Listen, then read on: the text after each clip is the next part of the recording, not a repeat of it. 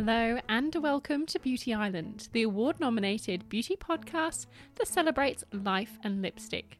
I am your host, beauty journalist Brittany Stewart.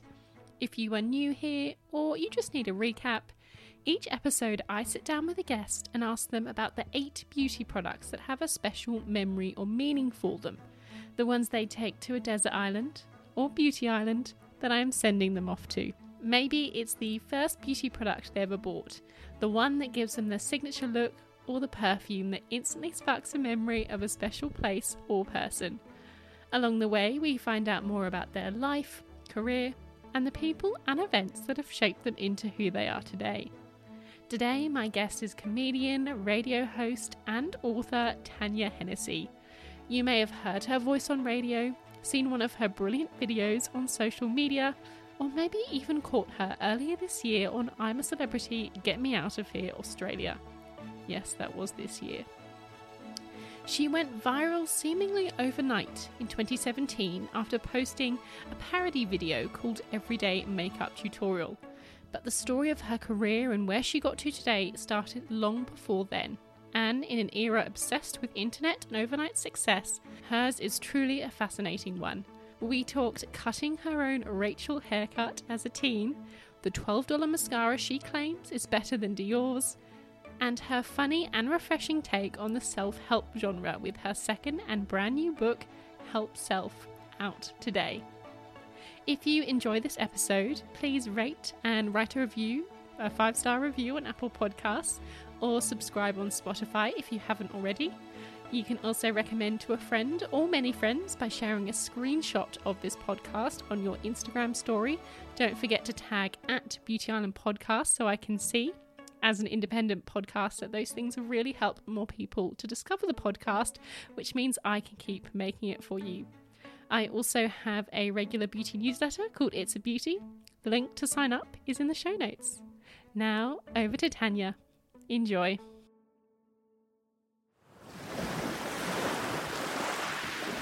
I thought it was very timely as well because obviously on the cover of your new book, makeup features quite heavily, that bright, bold pink lipstick all over your face. Well, I really wanted to do a makeup, I wanted to do a lipstick and sell it with the book. But yeah, the idea behind the lipstick, so I've got this heart around my face with lipstick. The idea was meant to be that, you still kind of feel like you're playing with your mum's makeup. You don't feel like you're an adult yet. You're still kind of fiddling around and you're not 100% drawing inside the lines yet. I love that. That's so clever. Well, that is actually my first question. So, Tanya, why don't we jump right in? Welcome to Beauty Island. I'm very excited to be. I'm here. I'm on the island. The island. You are on the island. With trees that are mascara. Giant mascara ones. You've set the scene for everyone. You are sailing towards this island with mascara trees, and I think maybe the island is just a big bronzer dish. That works. Yes. And the pool's the concealer. Yeah. And all the cocktails are really, really nicely blended eyeshadows. Chuck some collagen in there. It's a very beautiful place. Well, I want to go to Beauty Island immediately. So you were mentioning there, obviously, this idea of, even as adults still inside, we are children playing with makeup. So I suppose a good place to start is that first memory of beauty for you. Did the women in your family have much interest in beauty, or what was kind of your first beauty memory that you can recall? I used to do pantomimes when I was a kid. I was so bad in all of them. So Mum used to put the makeup on me. When I was I did dancing when I was 3 or 4, and Mum used to put makeup on me, and it was just so little. It was probably over the top for then, because what kids wear now is full lashes, contour. These kids are living mascara and blush. Or Mum would call it rouge. Rouge. And that's a memory I have from childhood, my mum putting rouge on before she went to work and calling it rouge, and me being what the fuck is rouge?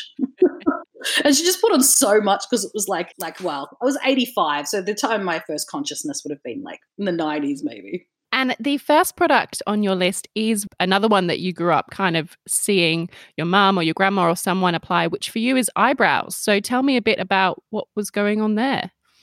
I think that my mum didn't have a strong brow.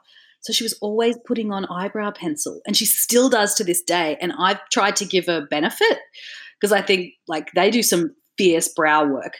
And so I tried to give her Gimme Brow, and she won't use it. She's just really addicted to her like chemist brown liner she has. You know, I think sometimes that's what happens. You kind of get stuck, and especially for that generation, we've got so much variety, but they're really stuck in a supermarket. Not all of them, but like, you know, they're really addicted to the products that they've bought, and they just buy the same one over and over again.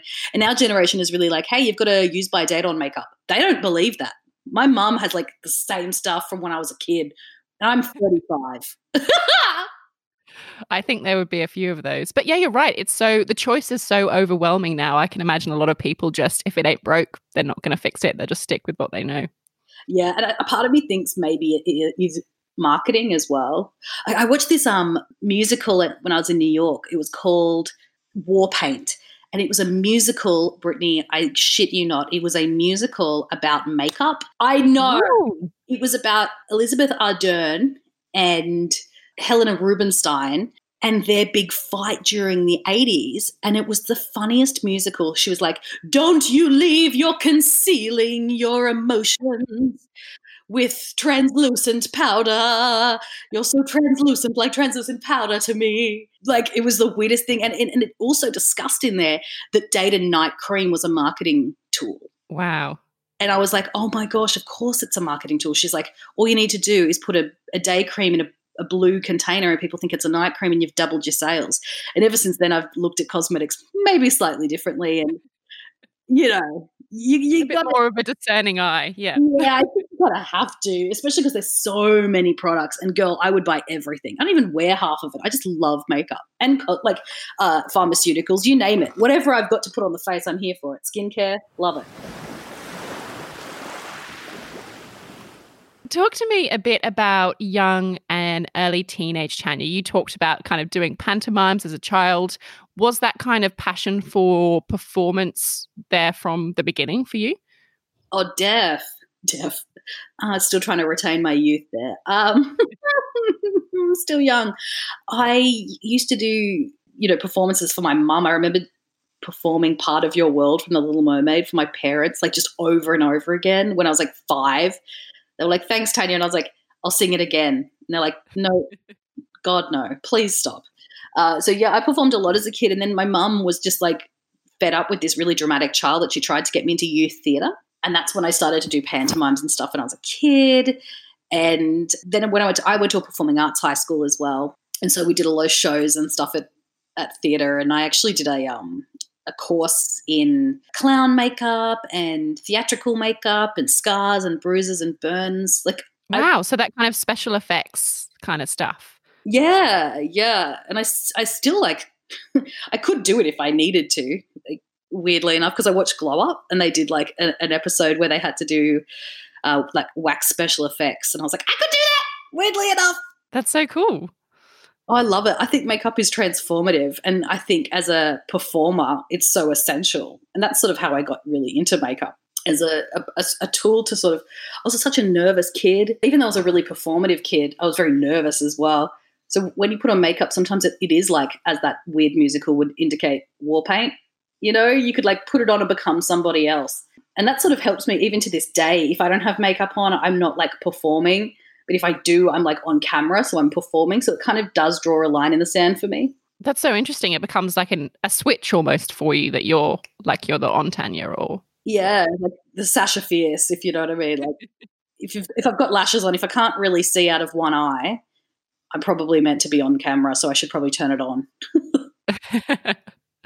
And I think for maybe not so much for the current generation, but for most of us, those kind of teenage and early years are prime time for, should we say, beauty experimentation with hair colors and whatever. If you were to take us through your teenage albums, are there any looks that you look on fondly or not so fondly that you kind of tried in that time? I don't know. What did you do? I cut my hair like off, like I really wanted like a pixie cut, and I don't have the face for a pixie cut. God love me. I gave it a crack, real short, really short. Like I'm talking like 3 inches, 2 inches short, and then dyed it from a box blonde with like a Napro country color. So I went that like orange shade. Oh, and I used to put like butterfly lips in it. And oh my God, just I look back and I'm like, you poor girl. You poor girl. Anyway, that's why I've never been blonde since. Just ruined it for you. Oh, just my hair throws too much red to be blonde. I said, you've probably spoken about your own experience. What did you do? I'm interested.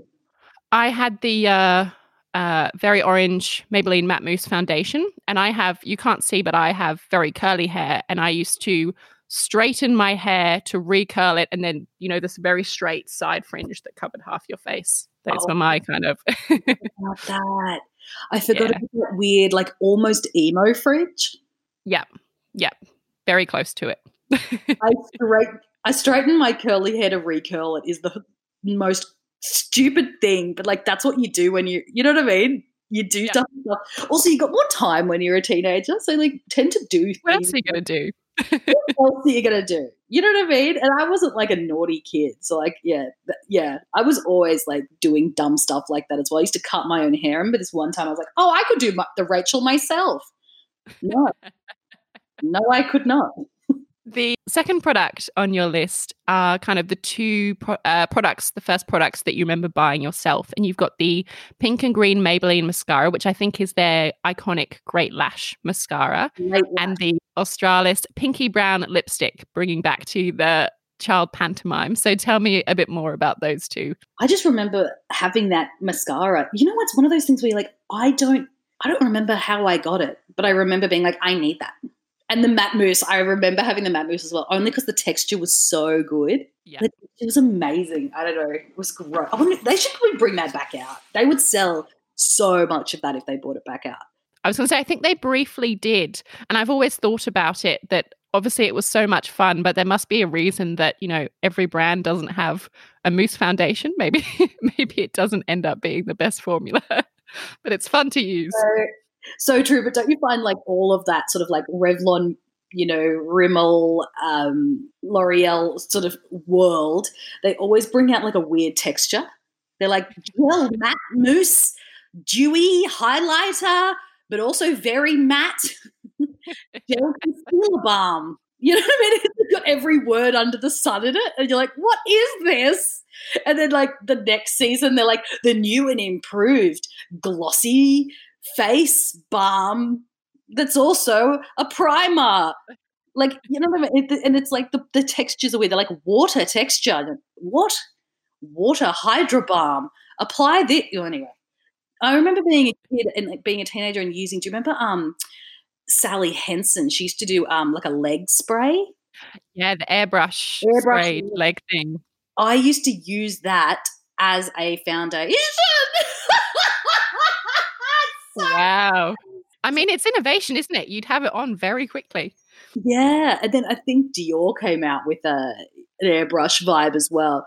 But I remember my friend being like, babe's got a beauty tip for you. Use the same stuff you do on your legs on your face. And girl, it was like terracotta color and airbrush to filth. Like you couldn't, no pores visible. I was a child. What pores did I have? You know what I mean? Like, it's so weird. I think back now, I'm like, well, I don't even wear makeup. Like, not that I really did.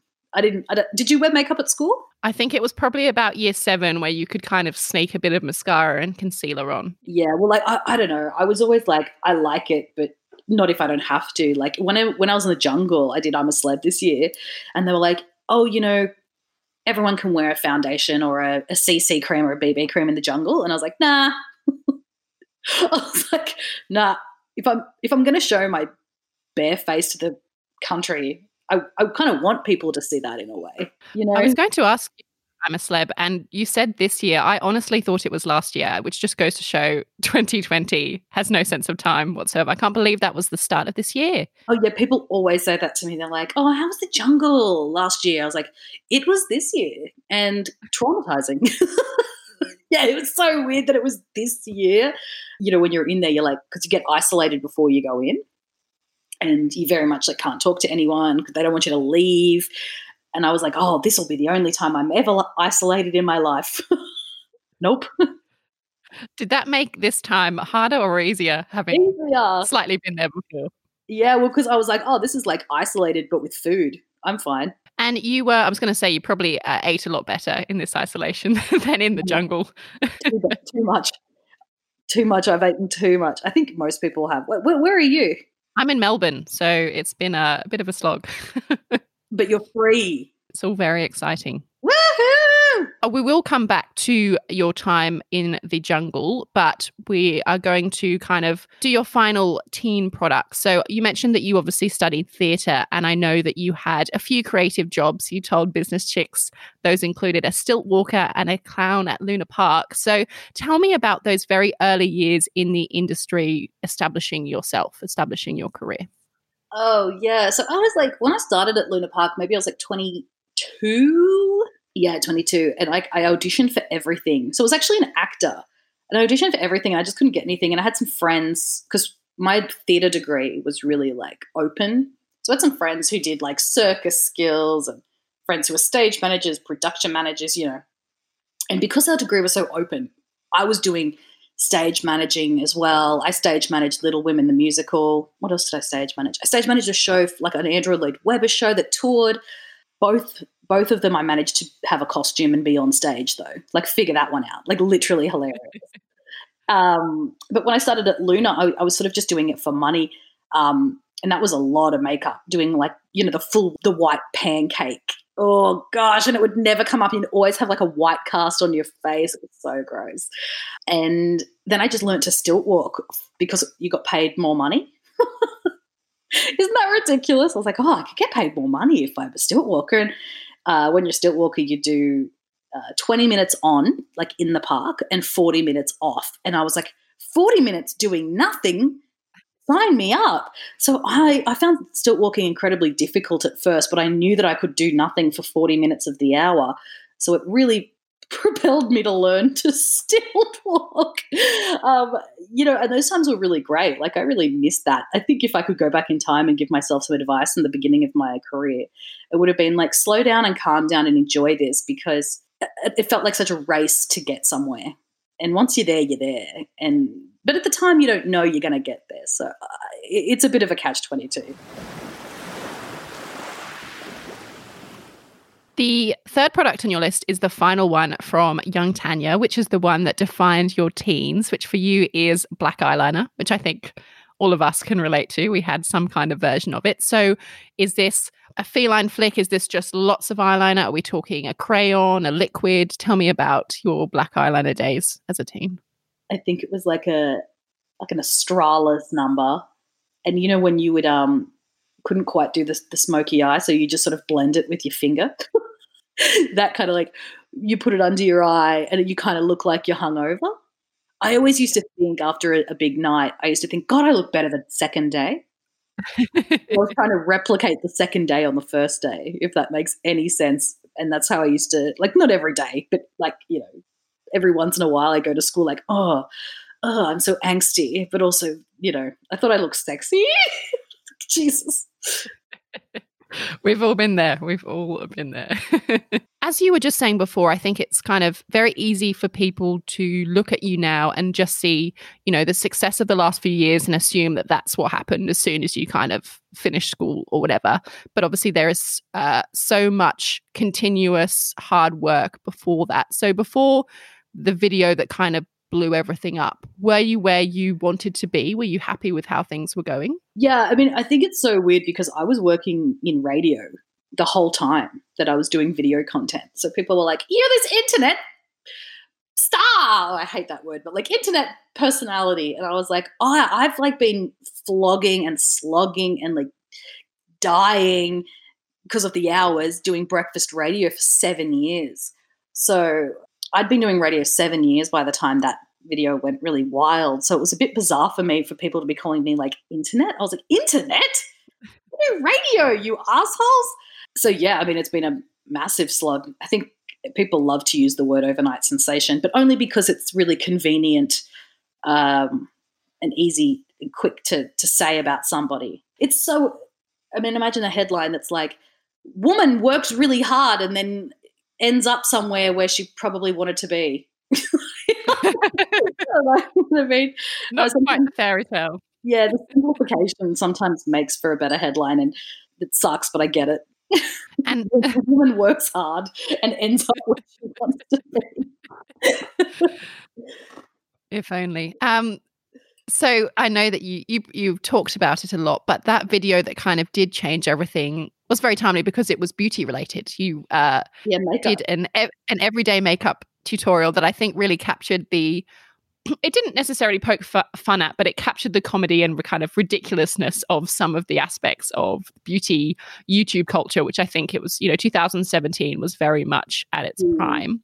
Wasn't it? It's like that was like Nikki Tutorials, sort of like she was killer. She still is, but yeah. And Chloe Morello, like it was just like if you're not a beauty influencer, what are you doing?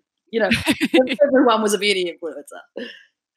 And it's now been viewed, I think, close to nearly 400 million times. So tell me about, because I imagine that you probably didn't predict that it would go quite so well. So what was your reaction? Because I think we talked about the overnight success, but it really was, you woke up the next day and it had kind of gone gangbusters. Yeah, I did wake up the next day and I was like, oh shit. Yeah, because I didn't think it was very good. I had this idea for it, and when I was filming it, I was like, oh, it's not as funny as I thought it would be. And it was really long. And I was like, I'll just throw it up on the internet. I was about to go to work the next day. It was a Sunday. So I had to get up early at like 3 the next day, 3:30 or 4 or whatever. And I just posted it at 10 o'clock at night. I was like, no one's on the internet. It'll sort of go under the radar and I can just move on.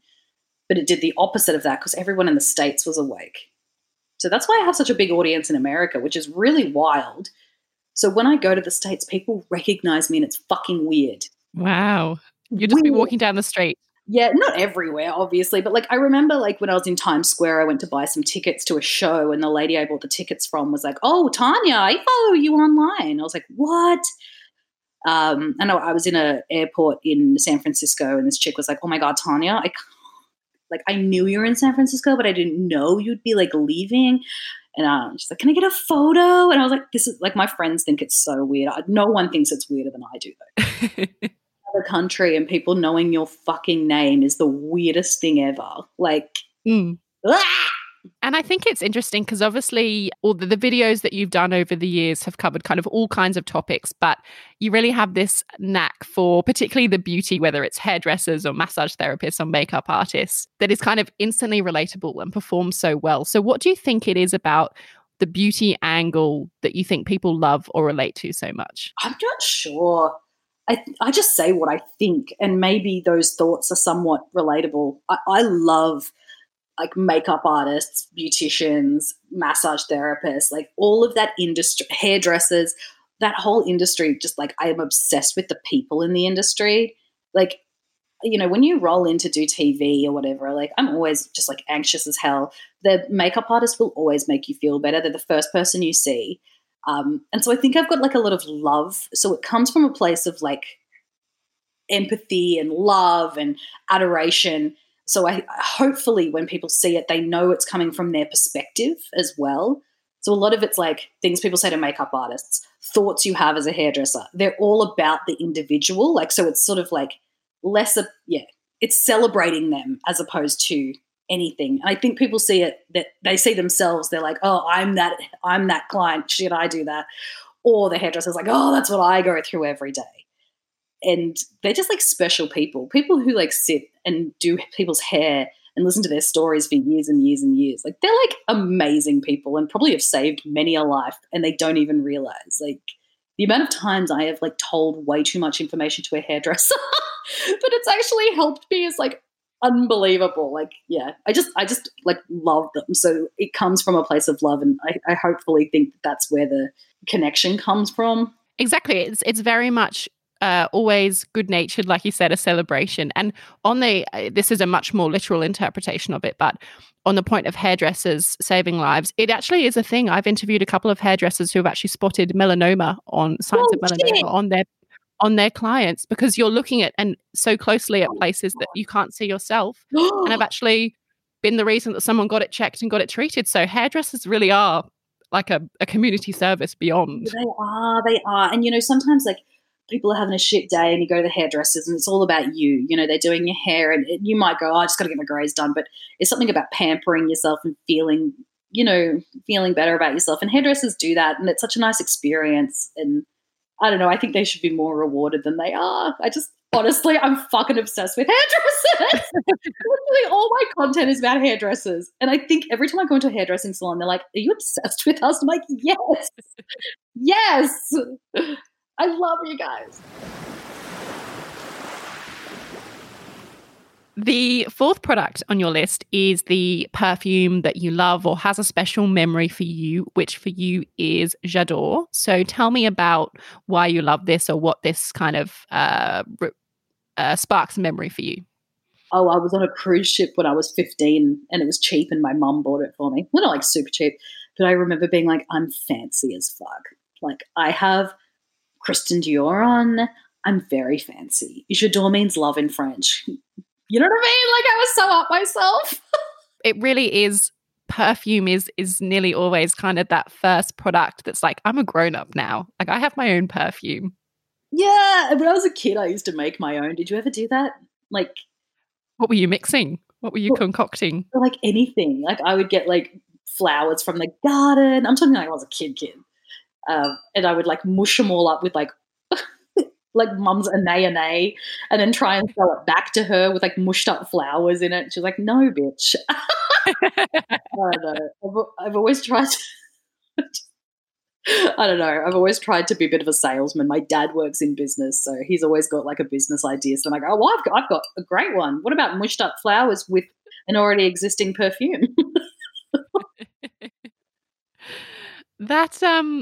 So that everyday makeup tutorial started like this incredible next chapter of your career. How does it feel to look back on that early stuff? Can you watch it or do you stay away from watching those early videos? No, I don't really watch any of it, to be honest. It comes up because it's pinned to the top of my Facebook page. So I do see it, but I don't watch it. Does that make sense? I can see I could see what I was wearing, and I remember where I was filming it, and I remember how I was feeling that day. And I'm really grateful that I posted it, and I'm really grateful that people connected to it more than anything. Like, because all I've ever wanted was a platform to be able to create. And I already had that on radio, but it sort of gave me my own. So I felt a little bit more, what's the word, like able to do it by myself. Like, if that video never had gone viral, I would have been a slave to the radio stations. But now I'm not. It allowed you to do things on your own terms, yeah. Yeah. And like, to be honest with you, I loved radio. If I worked in radio still, I wouldn't have a problem with it. I loved it. So I guess I was like fortunate enough to like, have the best of both worlds. And then, yeah, I do feel very grateful and blessed, blessed, kill me. Hashtag blessed. I'm really blessed, guys. Obviously, you've done so many incredible things since then, which we'll go into a bit more detail soon. But when you kind of look back at what you've done since then, is there a particular milestone or achievement or moment that really stands out as that ultimate kind of pinch me moment? Like, I can't believe I got to do that or I did that. It sounds so dumb, but probably I've got two. One was winning the ACRA, which is the Australian Commercial Radio Award for Best Entertainment Presenter. Just because I worked so hard in radio, like I think a lot of people wouldn't realize, like after that video went viral, yes, I was doing video content, but I was also and mainly doing radio. And like I put everything into that more than I did on social. Like I was so lazy on social and it just blew up. You know what I mean? And then I worked so hard at radio. So like, I know it sounds bizarre, but I always wanted to win an ACRA. And the fact that I won one for like the best category was like mind-boggling. I still look at it and I'm like, what the fuck? I'd never won a trophy till that trophy, and I was 32. I never played sport as a kid. So it's like my first trophy. And the other one is my books. Like the fact that I've written 2 books and published 2 books is pretty unbelievable. My mum's a librarian, so I grew up with books. I'm a big reader. So the fact that I've got 2 books in a library that my mum actually works at is pretty, well, one is there now and one will be there in a couple of weeks. And it's like, that's pretty crazy that I managed to contribute to the thing that I read so much as a kid, That's incredible. Do you think, is your mum the kind of person that if she happens to be checking one of your books out to someone, she'll go, That's my daughter, or Oh, yeah. I know this author. Oh, yeah.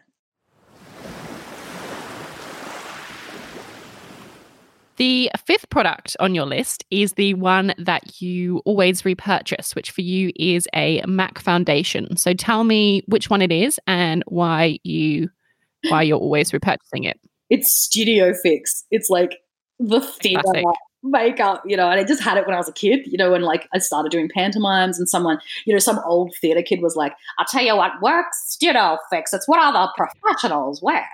Because she was, from the 1940s with a cigar. And ever since then, I've just purchased it. It is on there. It's matte. It's like you don't need a lot of it. It's just the best. I love it. And do you apply with hands, brush, sponge, beauty blender? What's your preference for foundation? I love a brush. Do you ever feel fancy with a brush? I just like the feeling of a brush. Going across your face. Yeah. I also kind of like love washing brushes. I used to hate it. But then I did that video where I was like, I never wash my brushes. And people were like, you're disgusting. And I got sent all these brush cleaner. And now it's like my favorite thing to do is clean my brushes. Very satisfying. Yeah. Not all of them. Not all the time. But when I do, I'm like, oh, this is for me. Why don't I do this more regularly? So you work with Priceline as an ambassador, and you've also collaborated with Models Prefer for your own beauty collection, the Carb Collection. Obviously, you've always had that interest in beauty and kind of been working with it in some aspect. But what's the best beauty tip, or to quote Kylie Jenner, realization that you've had about beauty when you're working alongside these top beauty experts on these projects? Is there anything like any tip or anything that you learned that you're like, wow? I really like eyeshadow primer. As a person who like doesn't know a lot about makeup, I find that once I use the eyeshadow primer, I could actually like blend slightly better. It does actually work. So like that's one thing. And then also the other thing I like is like using a bronzer to do your eyes, you contour, and like just a bit of color. And then it kind of unifies your face, and I kind of like that. Also, you know what? I have a makeup artist. He works at 9 by Normie is his Instagram. He uses a eyeshadow, like a fluffy eyeshadow brush to apply lip balm, and it was like a game changer to me. I was like, this is so nice to apply it this way. That's clever. I like the sound of that. Yeah, not like super, super fluffy, like a packer brush, actually. More like but you could go. Anyway, it was just like a game changer. I was like, this is the funnest thing to apply. It feels nice. We've got 2 of your products there. Your Greatest Discovery, which is eyeshadow primer, and your Confidence Boost, or your signature look, which is contour. So is there a particular eyeshadow primer that you favor, or just the category? Just the category. NYX does a good one. MAC does a good one. And then I'm just obsessed with contour because I have just an addiction to food, and I've put on a lot of weight in the public eye, which has been kind of hard. And contour just gives you the illusion of one chin, which I super appreciate. It is magic, isn't it? It is magical. It just gives you that sculpt.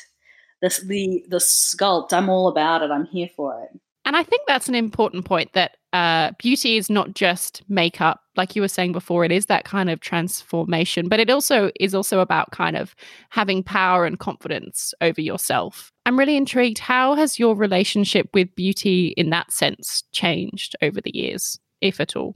Yeah, I mean, like whenever I did like my stand-up show, I always wore makeup.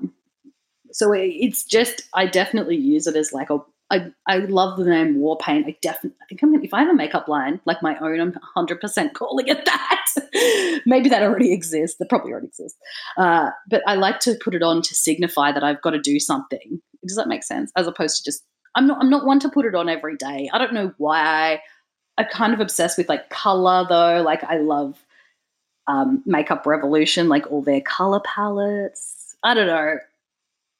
Any chance to wear makeup is a fun time, but also I'm fine not wearing it as well. I actually think when I did my collaboration, I think I wrote something like, enjoy this makeup, wear it if you want to, but also you don't have to. That's refreshing. That's so refreshing to see in a makeup line. It was like an anti-sales thing. Like my palette that I did with Models Prefer for Priceline is like my favorite palette it's like the best. And I love it when I see other people using it and it's always the same color that everyone's like ran out of, which is really cool because I'm like, yes, I got something right. Because I wanted to make something that was really like, and I was so hands-on on this. I wanted to make something that was really like universally good, that you could go from like The Office to a drag show in one palette, but also like, you know, do it for kids' dance concerts because there's a glitter in there, but it's also really neutral. So you could, I don't know, like put their makeup on for a school concert or whatever. I felt like there was not enough makeup that was relatable. Every makeup seems to be marketed as luxe and high end. I was like, wouldn't it be fun if makeup was marketed just in a more like, hey, wear it if you want to, don't wear it if you don't want to vibe. And that's kind of what I wanted to do. And hopefully I will do more with those guys. But it'll be in that same space of funny, easy, wear it if you want it, don't if you don't. And it's not luxe. It's just usable, user-friendly. Made to be worn. Yeah, made to be worn, which is what makeup should be. Yeah. If you want to, as you were saying.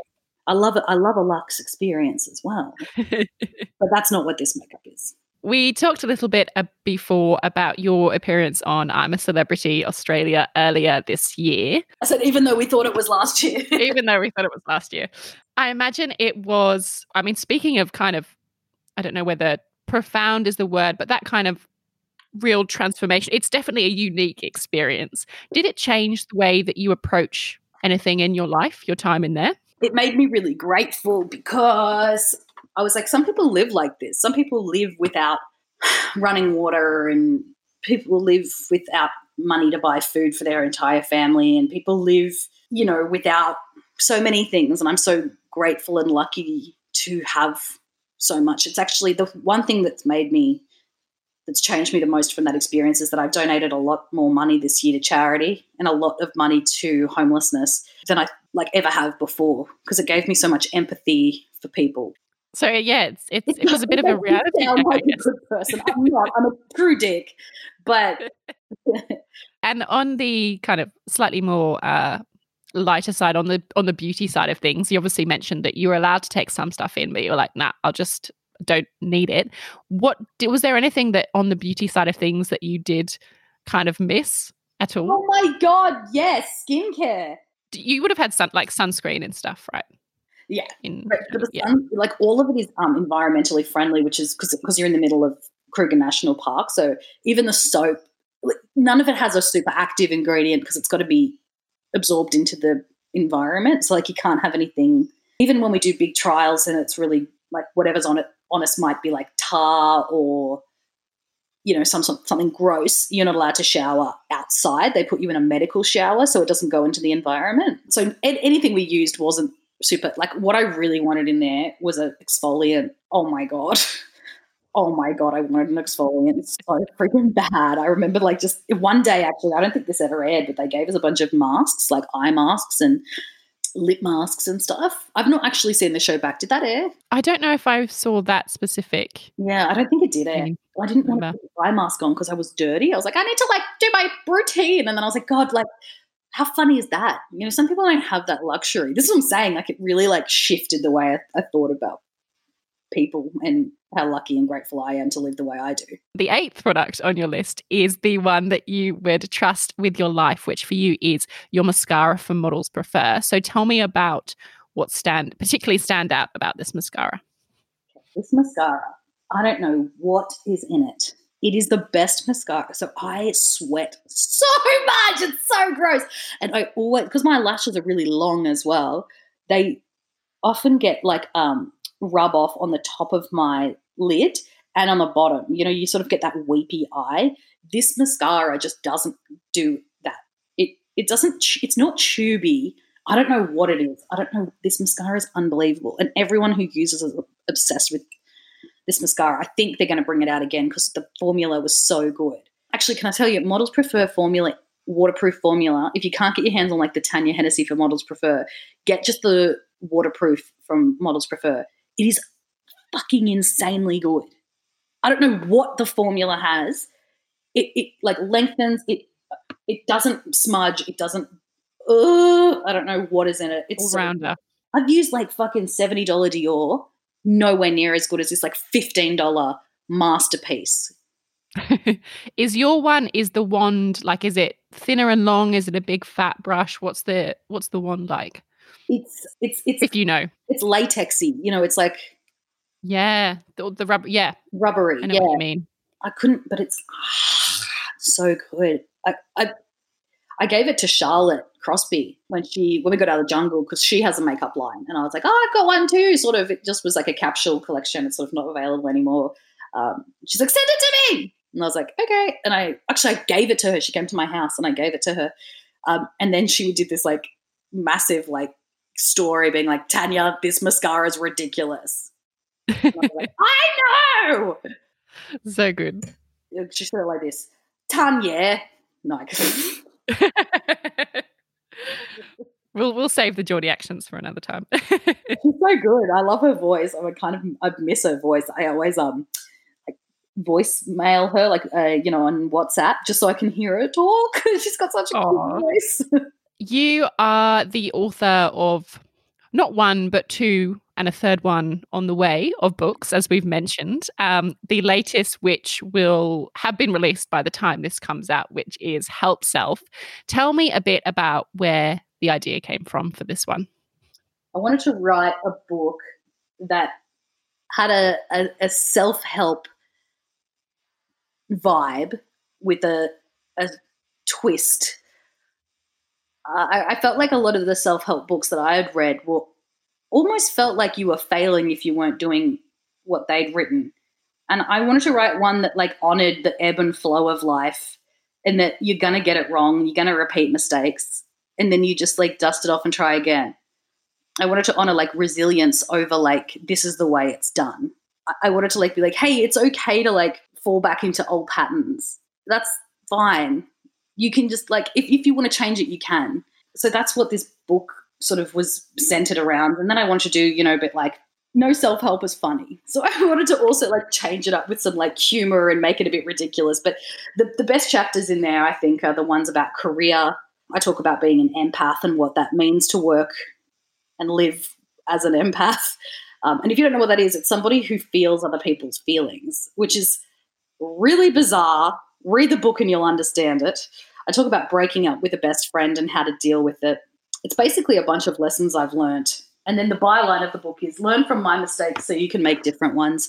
And that's the antithesis of it, right? Like, you're going to make mistakes in life. There's no perfect way to do it. You can't, and that's fine. It's okay. You're a human being. Like, you are going to fuck up. And then just learn from the lessons and move on. And the reason it's called Help Self is because nobody can help you except you. You've got to help yourself. It's about taking responsibility for yourself. So that's my weird way of articulating what this book is and why I wrote it. No, it's such a clever idea. And as you said, you cover all sorts of topics from career, family, friendships, romantic relationships, like literally kind of all the aspects. And you mentioned earlier that some people had kind of been, that have read it, had been surprised that like there was some kind of more serious aspects to that. Do you get, or going kind of deep, do you get that a bit, where obviously we know you for being very like light and funny, that some people are surprised when you do kind of put your serious hat on? Yeah. It's like, also, I guess writing this book, I kind of grew up in the process of writing, because it took me a while to write. And now like it's been 2 years since I started to now, so like 2 years is a long time. And I am kind of serious and weird and quirky and esoteric. And I guess a part of me wanted to reveal that in this book and be like, there's more. And there's more to everyone. There's not just this one thing. And there's more. There's always more than what you see. And don't judge a book by its cover. And I don't know. People are surprised that there's more, but they shouldn't be, because every human is 3D. I wanted to show the more like serious and intelligent side, because as I grow up, I realized that I kind of need to show that to show the full gamut of who I am. Otherwise, I worry that people would compare themselves to me and go, oh, why aren't I funny and silly and irreverent all the time? Oh, I wish I could be like that. It's like, well, I'm not like that. You shouldn't compare yourself to me or to anyone you see on the internet or in any field, because they're 3D. You're only seeing one side. And that's another reason I wanted to write this as well, to be like, there's more, like, don't compare yourself to the highlight reel you see. Again, on a bit of a lighter note, there's a bit of a difference between giving advice and taking advice. So I wanted to know, is there a particular area of your life that you're really good at giving advice to other people, but maybe not so good at taking your own advice for yourself? So good. I'm terrible at taking advice when it comes to anxieties and people being like, oh, you could probably change your behavior around this. I'm like, no! Yeah, of course. Or like my boyfriend always tries to be like, you could clean the house more. And yeah, I'm terrible at taking that. I'm like, no, I don't want to. I like living in filth. 100%. Like, I fucking don't have all the answers.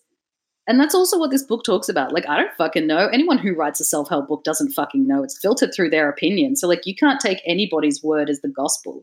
There is no gospel. There is no one and no higher power, in my opinion, telling you what to do and how to go about it. You've just got to find the best way that works for you. And that's it. It's actually kind of a like full-on book now, I think of it. No, it's dumb as well. I've got like a bunch of like first date conversation starters, and they're like, do you think Santa and Mrs. Claus have regular intercourse? Do you think Jack and Jill in the nursery rhyme were brothers and sisters, lovers, or business partners? Would you? It's a great one. Rennie and Kevin. Did you have Tarzos as a child? I've got like some date ideas from like first date to last date, or first date to like 5 years in for your 5-year date. Like visit a GP because you're pretty sure one of you has IBS. You know what I mean? Like it's definitely got layers to it.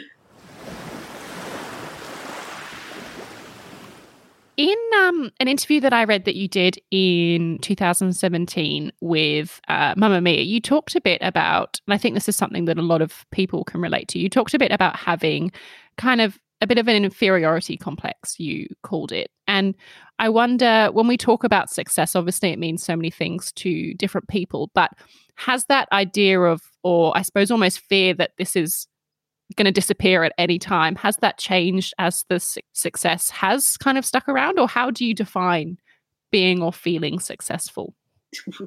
Can I tell you, it actually gets worse the older you get. You're like, yeah, I would call it a imposter syndrome. Yeah, it gets worse because sometimes, like I remember I did Husey, we have a problem, and the imposter syndrome was real on that day. I'm like, what the fuck are we doing? But the thing is, like, if I sit into it too much, I can't perform. So I've kind of got to like hear the voices and then keep going. But I definitely hear the voices, like the voices that say, you shouldn't be here. They're going to find out. They know you're not very good. But then the other thing is I've learned that everybody feels that. Some people are just better at hiding it than others. And yeah. I'm really honest. I can't help it because I never went through media school. Like I did on the radio, but like everything that I experience and say is just from my heart, just sort of scary and vulnerable, but like I don't know any other way to be. And without giving away too much from Help Self, because obviously everyone listening is going to go out and buy themselves and their friends copies, but what is kind of the one key takeaway or message that you want people to remember after they've read it? If they just learn one thing from it, what is that? I've got this great quote in there from Arnold Schwarzenegger, of all people, believe it or not.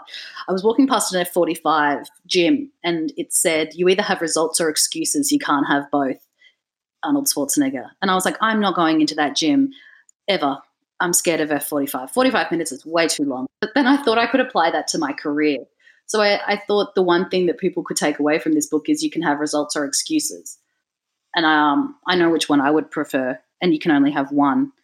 So, like, don't look back and have a lifetime of excuses. Look forward and have a lifetime of results and great things, because you don't want to regret anything. Your time here is short. So, like, fuck it. Even if you're in fear, go into the fire with fear, because, yeah, you either have results or excuses. And it's better to, be terrified and do it than be terrified and not do it, because either way you're terrified. That's brilliant. I love that. The final question I have for you, Tanya, is what some people say is the hardest, but it depends on every person. So as I cast you away to Beauty Island, imagine that as you get there, a big wave comes and is about to take all the products that you've spoken about today, and you only have time to save one to keep with you on the island. It doesn't have to be practical. It can be, but it can just be what this product represents or how it makes you feel or whatever. And I give you endless amounts of SPF, so that's fine. But of the 8 products, I give you endless amounts of SPF. we're very sun safe on Beauty Island. Yeah, Those mascara trees provide much shade. Weird.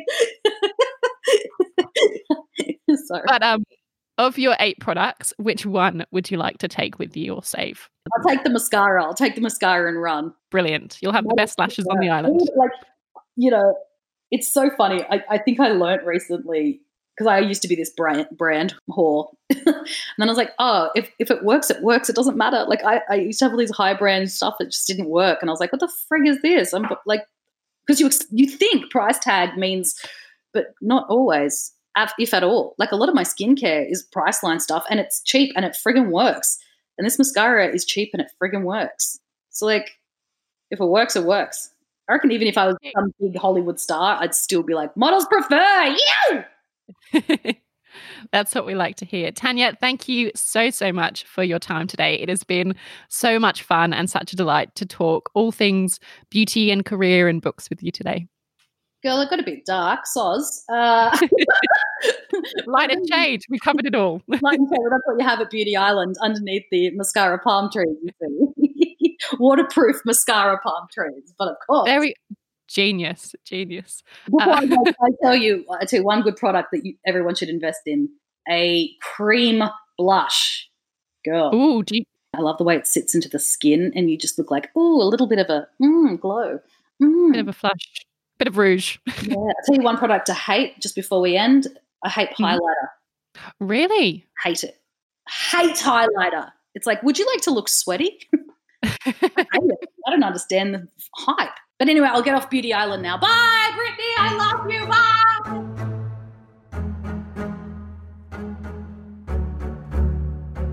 Thank you for listening to this episode of Beauty Island with the hilarious and profound Tanya Hennessy.